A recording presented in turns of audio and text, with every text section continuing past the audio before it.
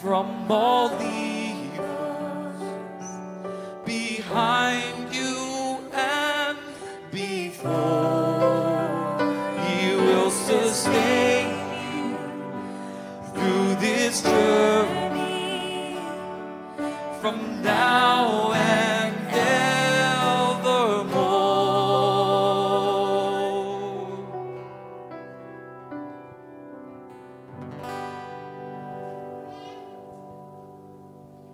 Let's pray, guys.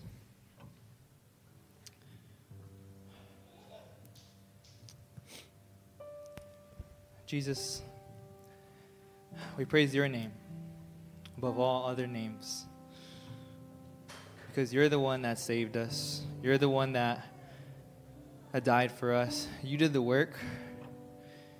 You came from heaven down to earth. You left the throne to be a slave. You didn't have to do that. You looked at us and for some reason you said it was worth it. It's crazy how much you love us. And we sing these songs and we pray that they wouldn't be mere words to us, but they would be the overflow of our love for you. We pray that our obedience would show our love for you. For you said it's the love of God that we obey your commandments, and your commandments are not burdensome. You made them for us. You made all things for your glory. So help us to give you glory because you're worthy. Even now, in this stillness, help us to circumcise our hearts. Help us to cleanse ourselves from within, and only you can. You are the doctor. You are the healer. Help us to love the giver more than the gift. God, we pray that you would humble us. You would break us down in order to worship you if that's what it takes. Don't let us be strong men and women, but help us to be confident in Christ. God, we want more of you. And when we lack it, we pray that you would show up. You would affirm us and let us know that you are a God who listens. You're a God who is there. You're a God that is a God of abundance. And you provide in so much more than we can even think. So we praise you. We love you. Thank you so much for dying for us and loving us and choosing us, even when we didn't choose you. We praise your name, Jesus Christ. Amen. All right, I'm going to get into it. We have our scripture reading tonight. It's going to be 1 Timothy 3:14 to 16. So, starting with verse 14. It reads, I hope to come to you soon, but I am writing these things to you so that, if I delay, you may know how one ought to behave in the household of God, which is the church of the living God, a pillar and a buttress of truth. Great indeed, we confess, is the mystery of godliness. He was manifested in the flesh, vindicated by the Spirit, seen by angels, proclaimed among the nations, believed on in the world, and taken up in glory. God, help us as we learn now, and I pray that this would be clear. I already thank you for awakening our hearts to have great interest, and wherever it is we're lacking, fill it up right now, Holy Spirit. Fill it up. Thank you for even Sovereign's observation in saying we must come to you like Keiki. For such as these is the kingdom. If there's anyone that's going to get a secret or a mystery or hidden treasure tonight, it's going to be the ones that come with childlike heart and faith. Not those of us who come all intellectually puffed up thinking that we know it all already. That person won't get edified tonight. It's the humble heart that's going to be blessed. Give all of us, myself included, that type of humility. In Jesus' name, amen. You guys, show of hands, who surfs? Otherwise, I'm just talking to Trevor. Okay, thank you. Thank you. Okay, you get, keep your hand up if you've surfed in the last month. Sovereign, all right, good. The whole Dort Ohana, not surprising. But you guys know when you guys go paddle out and stuff, do you know how easy it is to drift? You ever notice that? You start here, especially if there's not a crowd, especially if there's not someone in the lineup that's familiar. At the spot easy for drift, you just kind of find, especially like at White Plains, you just find yourself starting at the house with the white picket fence, and then all of a sudden you're down in Neva Beach, like somewhere in Makaha or something, right? Drifting. It's very easy. Wandering. You guys ever be in a conversation and you just kind of wander? Okay, good, yeah. Not just me. You ever sit in a sermon and your mind is just drifting? Maybe now. Anytime something is drifting or wandering or kind of getting off of some sorts, that's just, you ever just think about that for a little bit. How did you get there? How did that happen? I made one observation, at least when I'm surfing, is I tend to drift when I lose my focal point. Or I lose sight of my marker that was keeping me centered. You know, if you're in a conversation or even a sermon right now, in a message at the Lord's house, what could cause us to drift this evening or wander off into who knows where in your brains is if you and I, even me as a preacher, I lose my focal point. I lose sight of the main plain thing. I lose focus on the foundation of what it is we're doing and why we're here. You know, if you think about Martha and Mary, what happened to Martha? She got distracted, right? Luke 10. Interesting, this church, the Ephesian church in Ephesus in Romans 2, they were dialed in on all these other things with their doctrine and stuff, but then he holds this against them. You have abandoned, you fell from, you fell away, you drifted, you wandered from the love you had at what? First. You see, the book that we're studying, the letter that we're studying, it's written to a church in a time, in their context, they're drifted. They're wandering. They're all over the map. They're all out of whack in all sorts of ways. We just spent 2.5 months in their leadership. And you know why Paul was so thick on that? Was because their leadership was all kapakai. This church had a lot of bad teaching and a lot of bad practice. And I really want to, I just kind of, my argument tonight and what I'm seeing in this text is I see Paul right at the middle of this letter is really the heart of his letter, and he's summarizing it for us and saying, this is the reason I'm writing. Because for lack of better terms, you're drifting. You're wandering from the basics, the fundamentals of the faith, the thing that keeps you secure and stable. You're drifting, Ephesian church, and that's why I'm trying to come to you, but I'm going to write you this letter so that even if I don't get there, I'm going to try and help you bring yourself back focus. What I think the apostle is trying to do for this church, and perhaps for us tonight, if you're in the house tonight and your life right now is kind of adrift, you're kind of just, you feel a sense of like flustering confusion. You're just a little bit uneasy or shaky or unstable. Well, tonight's my prayer for you this whole week has been that God's word, this text, would stabilize you, would keep you centered. And one of the ways God does that is by keeping the main things. And in this text, I want to say keeping the Great Commission great. One of the reasons why I think this church and maybe many churches today are drifting, are all over the place. Our church could be one of those, is because we lack discipleship. Easy. Discipleship. That's the meat, potatoes, the bread and butter of Christianity. And I think Paul is just taking some time in the middle of his letter to just bring them back center and say, hey, this is where it's at. This is what makes Christianity. Discipleship. Before we get into the text, you ever wonder where we got that term Christian? You ever wonder that? How do we become calling, for those of us who embrace that title and say you're a Christian, you ever wonder how that came to be? Did the apostles in the book of Acts have a little hooey? And they call the committee meeting, what are we going to call ourselves? The Jesus freaks? Nah. Bro, come on, be more creative. I don't know. What you like? What you think, Peter? What you think? Fishers of men. The fishermen. No, what they didn't come together and think, oh, Christian, 1, 2, 3, Christian. You know what it says in the book of Acts, Acts 11? It says that at Antioch, where Paul was making disciples, it says the disciples were called Christians at Antioch. meaning disciples, followers of Christ, were so walking and talking and acting like Jesus that the world coined the term on them, you're like a little Christ. You're a Christian. And ever since then, that's what we're called. And I think it's so easy to drift.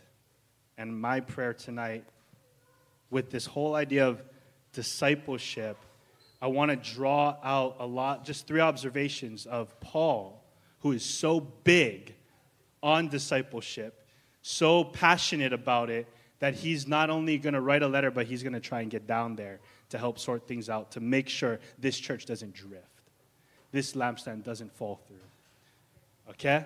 So here we go. We're going to pick it up. I'm just going to draw 3 observations on Paul, and I pray that by God's grace, something in God's word lands for you tonight. Verse 14, I hope to come to you soon. My sister brought this up in observation a little bit, but that word hope is a big word. Elpizo, it's the present active verb, meaning as he's writing it, it's happening to him. So you got to imagine him writing this out, and he's hoping. He's expecting, that's the word. There's a great anticipation. It's the same word that's used in a religious sense where we eagerly await for the salvation of our Lord. There's a big hope in Paul. Why am I drawing this out, making a big deal about it? Well, 1, because it's in the Bible, and 2, because I do believe it reveals the heart of Paul. I mean, think about that. Anyone who desires to come through, like he wants to see Timothy. He wants to see the brothers and sisters at Ephesus. Right, sister was marveling at that a little bit. Do you desire to see each other? Or is the text sufficient? Like the dude wants to come through. I want to come, erkomai. I want to go from one place to another and make my appearance known. That's the Greek. You know how much effort that would take in this day and age? That must mean that's a reflection of how much heart I think Paul does have. To soon, quickly, speedily, meaning I don't like put this off. I really, really, really want to see you. Here's the first point. Paul's preference with in-person discipleship. Paul has a preference. I believe that's very much seen in the book of Acts. In Romans chapter 1, he says, I long to see you, to impart to you a spiritual gift. I want to draw this out because, especially in our day and age, where everything is becoming more and more distant, more and more convenient to, this is what church is now. You can just have an entertaining speaker and a great band right there on your couch. I'm at church. Are you? Paul's preference now, is in person. I want to come and see you, Timothy. That's a pastor's heart. I pray that I never lose that heart. I pray I never lose affection and devotion for all you here like that. Just text me, just email me, I'll see you Sunday. I pray that never happens to my heart. Is that happening to your heart tonight?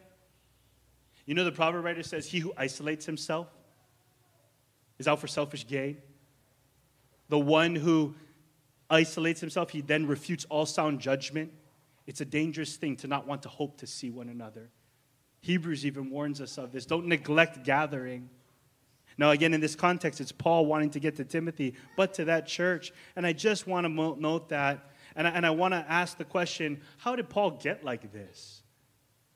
How did he come to be a man who wrote, I hope to come to you soon? Like, I really want, like, what made Paul an affectionate guy? This is the guy that used to murder Christians. Don't forget that. So something happened to tweak with this man. You know what happened? 2 Corinthians 5:14-15. The love of Christ controls us. What moved this apostle? Love. Christ's love. The same love that moved the Father, like what was sung tonight, he came. It wasn't enough for God to just give us a text message, a book. You notice that? In the beginning was the Word, and the Word was with God, and the Word became what, church? Flesh. He came through. why should we want to hope to come and see each other? Why ought I be stirred up to want to actually see your face and ask you how things are going? Because Christ came. This is not just because Paul was this kind of guy. So, anyway, I want to keep moving, but I'm so thankful that God didn't just send us a text message, aren't you? Can you imagine if God just sent us a text? No, he's like, I'm going to send you my son. Oh, man, that'll preach, right? That's why it's hard to move on. Now, when we look at the content of the letter, all of this, he's saying, I hope to come to you soon, and I am writing these things to you so that. What are these things? What is the content of his letter? It's the whole letter. Well, he summarizes it after how one ought to behave in the household of God, which is the church of the living God. He'll later summarize all scripture is breathed out by God and is profitable. Everything he's trying to do is, I'm trying to get you God's word. In other words, why I have the point, Paul's preference is in-person discipleship. What is discipleship? Let's just clarify that term. It's following Christ by the power of his Spirit through his word. And he's wanting to help them follow Christ. I love that. And I think by kind of realizing that, it starts to kind of, as we move into it, help us realize why his preference is in person. Because these things, the contents of this letter, is not merely taught. It needs to be caught. Paul wants to show up in person to show you how to do it. Those of us who surf, or raise your hand when you surf. When you started surfing, was it helpful when someone just told you how to surf, or they went out with you? They go out with you. So when I teach surfing, I paddle out with them. I don't just sit on the beach and say, stand up, bro. When the wave comes, just get up. Go. Have fun. Oh, yeah, and watch out for the reef and watch out for the sharks. Hey, you know how to swim? Okay, I swim. Okay, go. Like, it's not enough just to give verbal instruction. You want to show up in person. And so this first observation, I do believe one of the reasons why Paul's so fired up, so felt like he needs to get there in person, is because he understands that what he's trying to teach them, it's better caught and taught. And so he says, I got to get to you. I want to be there with you. One more thing before we move on this. If you want to be a person that hopes to come and see other believers, if you want to be a person that gets excited to come to church, let's put it like in those terms. I dare you to do this. 2 minutes ETA on your way to church. 2 minutes on your way to church. Start praying for the people at the church. Just try that. The reason why I get that insight is because in Romans 1, verse 10, it says this. Always, this is Paul, always in my prayers, asking that somehow by God's will, I may now at last succeed to come into you. You hear that? Do you see the emojis? He's like, I'm always praying, and I want to come and see you, like big emoji eyes. Like, you know, and he's excited. And then he says in verse 11, I long to see you. Like, whatever, if there's an emoji for longing, like really want it. Like, I long to see you. To impart to you a spiritual gift that we'd be mutually encouraged. You know how he gets that heart? Verse 10, I'm always praying for you. Some of you get text messages from me throughout the week. I'm praying for you. And I'll ask questions. How can I pray right now? For some reason, you're in my heart. You know what transcribes from that? You know what comes from that? My intercession for you is an intentional interaction. Like when I get here and I see you, it's not fabricated. Irene, what's up? That's not pretend. It just happens. Why? Because that's how the Spirit of God works in us. If you want to have this, you want to get excited to come to church, I dare you, 2 minutes ETA. Some of you live across the street. So when you get into your elevator door, 2 minutes ETA, however long that is, start to think of who you're going to bump into at church. Pray for them. I dare you to do that and see what happens. Pray and say, how can I encourage them? Anyway, I want to be one of the top 5 people in your life that pray for you. That's my goal. Now Paul says, I'm writing these things to you so that if I delay, you may know how one ought to behave in the household of God, which is the church of the living God, the pillar and buttress of truth. Really quick pause. Am I the only one warm? because we can crank these. You know what? I ain't asking. I'm getting this. I'm on fire. You know, I would like to credit it to the preaching, but I think it's my figure. All right. Paul's saying, I'm writing these things to you so that. Now, he's giving the reason, all right? If I delay, I love that. So he's writing a text message just in case. Like, if I can't get there. Notice, meaning, he's not writing a text message and saying that suffice. Like, he's not writing and saying, well, I'm already sending them a text. No need go. Do you see that? He's going to send them mail and still plan, I'm still coming. That's big to me. That tells me he's putting a lot of effort, a lot of perseverance. It's telling me whatever he's trying to get to them is a top priority. What is that? That they would know how they should behave in the household of God, which is the church of the living God, the pillar and buttress of truth. Here's the point, and then we'll unpack it. I want us to see Paul's priority. That's a big word. Paul's priority, meaning it's a first importance. That's why he's making all this effort to write and then physically get there toward, now this is going to sound long, don't get lost in this point, toward discipleship. So we qualified that term, following Jesus by the Spirit through his word, right? Students, learners of Jesus, towards discipleship. Now here's the specificity in the doctrine or the teaching, the instruction of the local church. This is top priority. I need you to know your ecclesiology. Ecclesiology. I need you to know what it means to be a church. This is so critical, church, especially Ephesian church, who's all over the place, you're drifting, because you don't even know who you are. You're having an identity crisis. Your teachers have been teaching you all kind of junk stuff. You call yourself a Christian, but you don't even know what the gospel is. You're a church member, and you've been a church member for years, but you don't even know the basics of the faith. That's why he's saying Paul's priority towards discipleship in the doctrine or the teaching of what is the local church. How are we to behave in the... Now these are big terms because he's giving us clues of how... I think what Paul's trying to do is elevate our view of what church is. Because if I were to ask you, and when we started 1 Timothy, I asked you, if I said, what is church, what would you say? Like, what is church to you? What is your view of church? Do you have a low view, medium view, kind of a high view? Paul's trying to take our view through the roof through this letter. First, it's a household. Who lives in a house? A family. First and foremost, and we've been seeing that through the letter, from elders to deacons to members, men and women, boys and girls. This is a family. We're a family here tonight. We love, talk, and interact with each other like family. And not merely in the whole warm, fuzzy, sentimental. We step on each other's toes. We get in each other's business. We're a part of each other's drama. That's church. And this church need to know how to do it. That's why what's the big qualifications of leaders? They got to be what kind of people? Family men. Right? So, he's trying to elevate our view of local church through the roof. The household of God. Now, growing up, when I used to grow up playing, I used to go over all to my friends' houses. And sometimes, when you get invited over to, like, unpopular kid's house, you're like, oh, I went to so-and-so's house.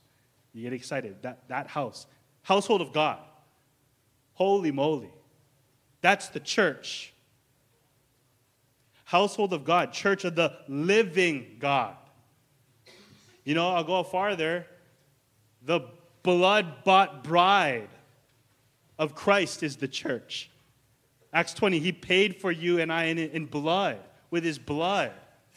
He calls us not only his body, but his bride. When you think of the church, what do you think of? So this is top priority. He wants the church to know who they are and how to function. This is why Paul is putting such effort to show up, because he knows this is that big of a deal. It's a big deal, man. And I'm utilizing all the technology I got If I can't make it through, I'm going to text you. I'm going to send you some mail. I love that. And then let's look at this. It says this. That they would know. Don't fly by these words. Because nowadays, a lot of church people, they just don't know. They're guessing what church is.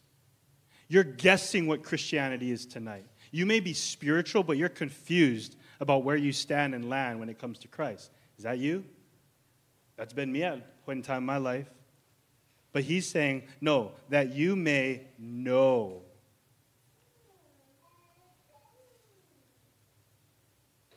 No guessing. How you ought to behave. How it's necessary to live and act as Christians. You guys brought this out in observation time. Now, when it says household of God, the church of the living God, that's where we get this word ecclesia. That's where we get the study ecclesiology. But it's really cool, the word study. It's the called out people. The people who are, it's citizens called out of their homes, and they come and they gather, they assemble, they congregate together as a people. It's a people that is called out of darkness and into light. You see that? That's the church. Paul's trying to elevate our view of church. And I'm trying to show that I believe this man, this brother, this apostle believes this is top priority, that we know these things. Discipleship is such a top priority.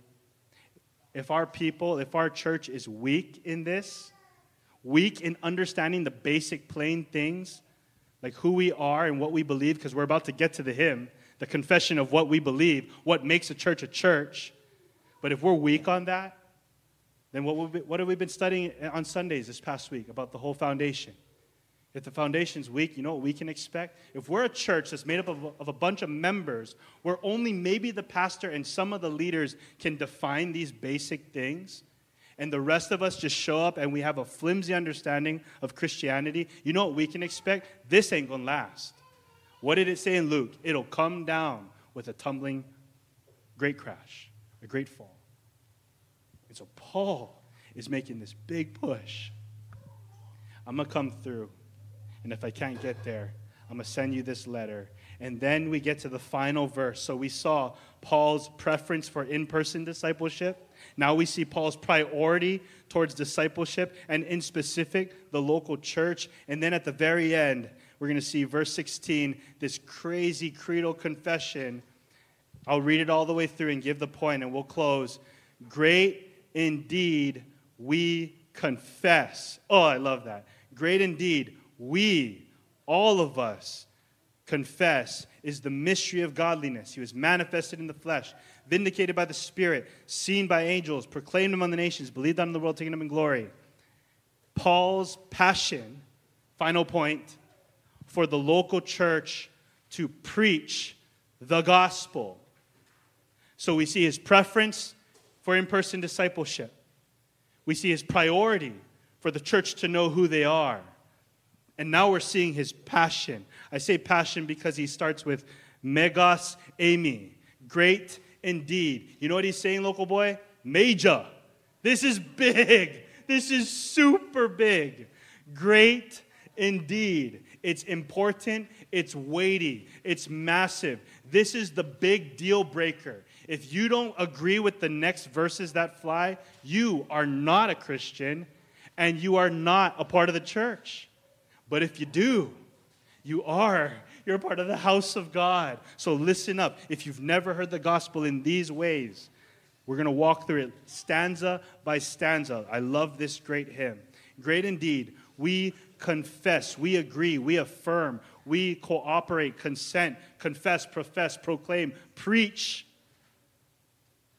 is the mystery of godliness. Mysterion. Eusebia.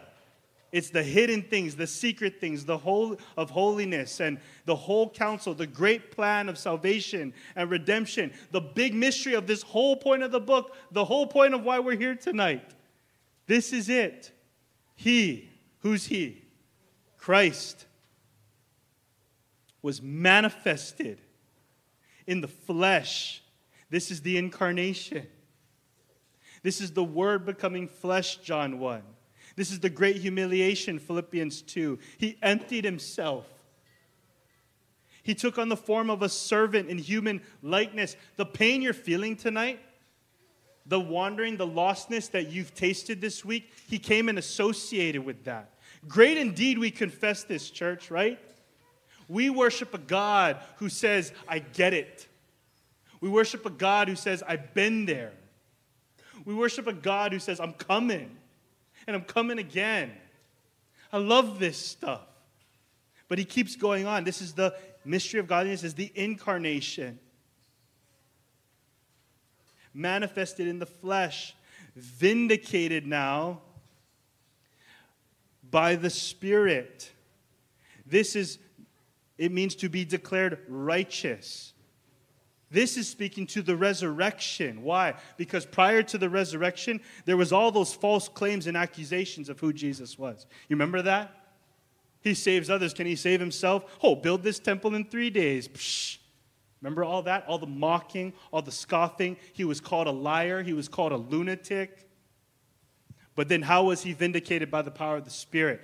He died and he rose again. He broke forth victoriously. Christ's resurrection and conquering the grave, it vindicates him. It overturns all the false claims that the world court judged him guilty.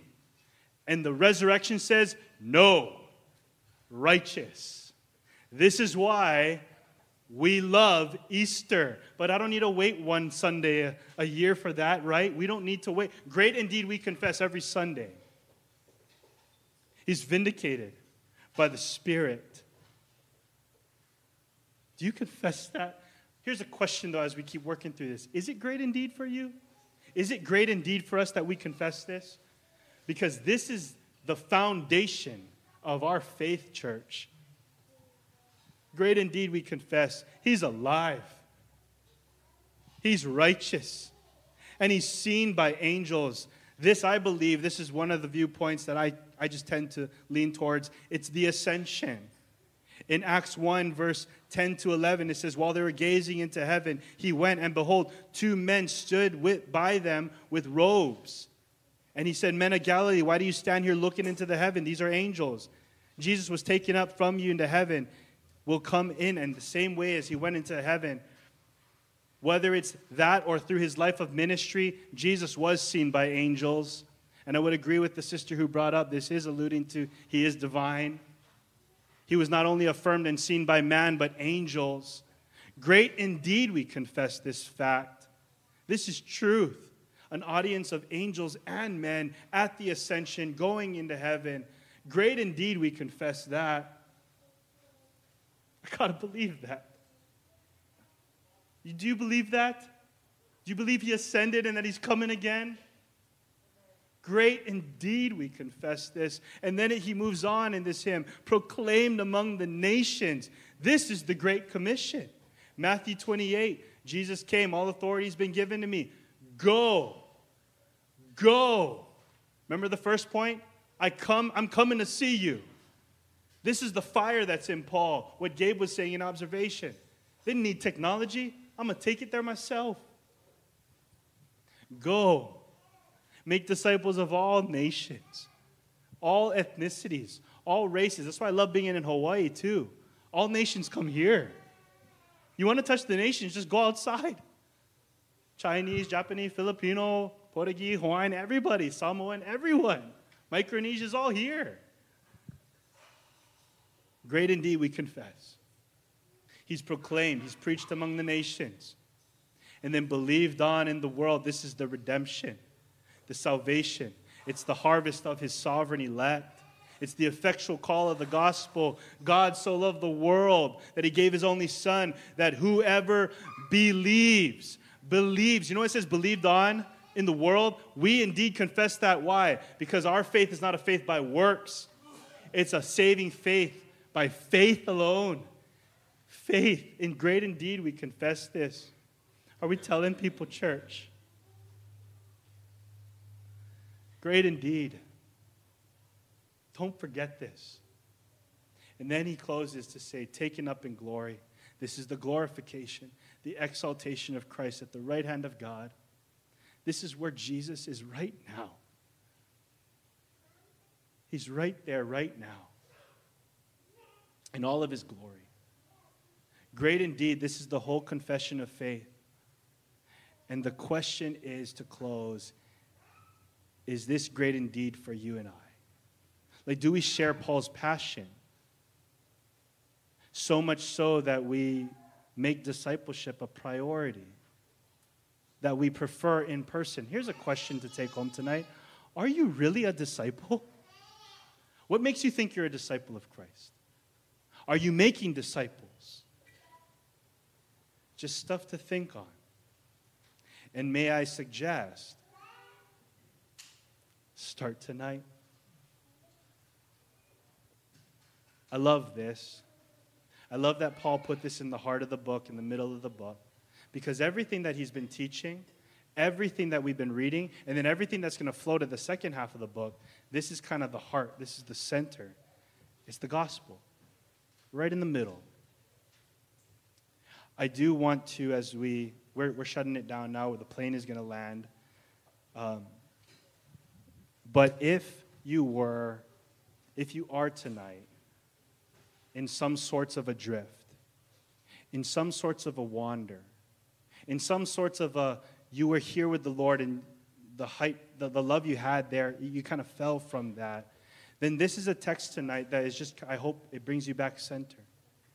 Great indeed. Just come back to the basics.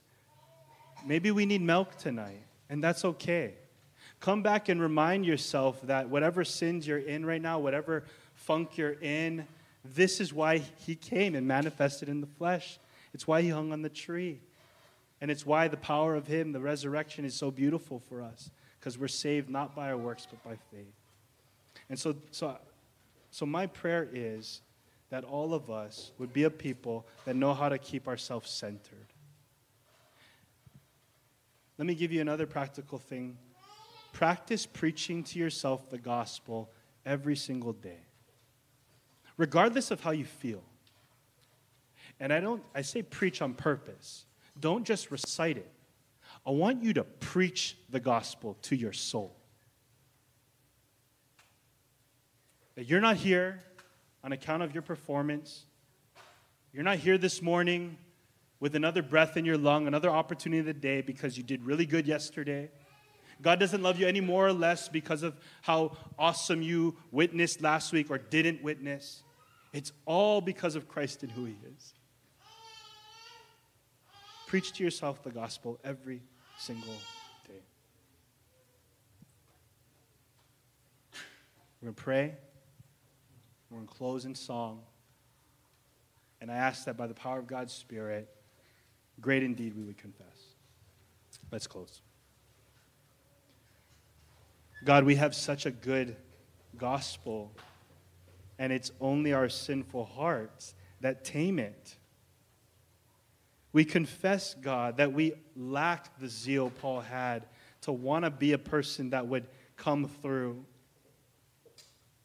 I pray that you would stir and create within our hearts fellowship here in this church, that we would want to come through and see one another, to encourage one another and strengthen each other along this journey. Everyone here needs some encouragement in some way, shape, or form tonight. So I pray that all of us would come through for each other. I pray that understanding church membership and what it is to be a family and how we are to function would become a top priority, especially for our church as we're in this season of restructuring our bylaws and how what we're all going to come to agree on. Even our church covenant, God, that we are all going to confess to agree on. Dial us all in. And Lord Jesus, please give us a passion to be a church that really does confess and profess and preach the whole gospel of Jesus Christ. And so as we sing, let us as a church know we stand on solid ground. And soon and very soon, as you have ascended, you're coming again. Oh, the Spirit and the bride say, come. Lord Jesus, come. We need you tonight. Keep us now. Take us there. In Jesus' name, amen. Join me in standing as we sing. Amen. It says in 1 Timothy 1, verses 12 through 17 goes like this. This is what Paul is writing to Timothy to the point that was made tonight. I thank him who has given me strength, Christ Jesus our Lord, because he judged me faithful, appointing me to his service, though formerly I was a blasphemer, persecutor, an insolent opponent. But I received mercy because I had acted ignorantly in unbelief, and the grace of our Lord overflowed for me with the faith and love that are in Christ Jesus. The saying is trustworthy and deserving of full acceptance that Christ Jesus came into the world to save sinners, of whom I am the foremost. But I received mercy for this reason, that in me, as the foremost, Jesus Christ might display his perfect patience as an example to those who were to believe in him for eternal ages. To the King of the ages, immortal, invisible, the only God, be honor and glory forever and ever. Amen. You are worthy to be praised with my every thought and deed. O great God of highest heaven, glorify your name through me. You are worthy. You are worthy to be praised with my every thought and deed. O great God of highest heaven, glorify your name through me.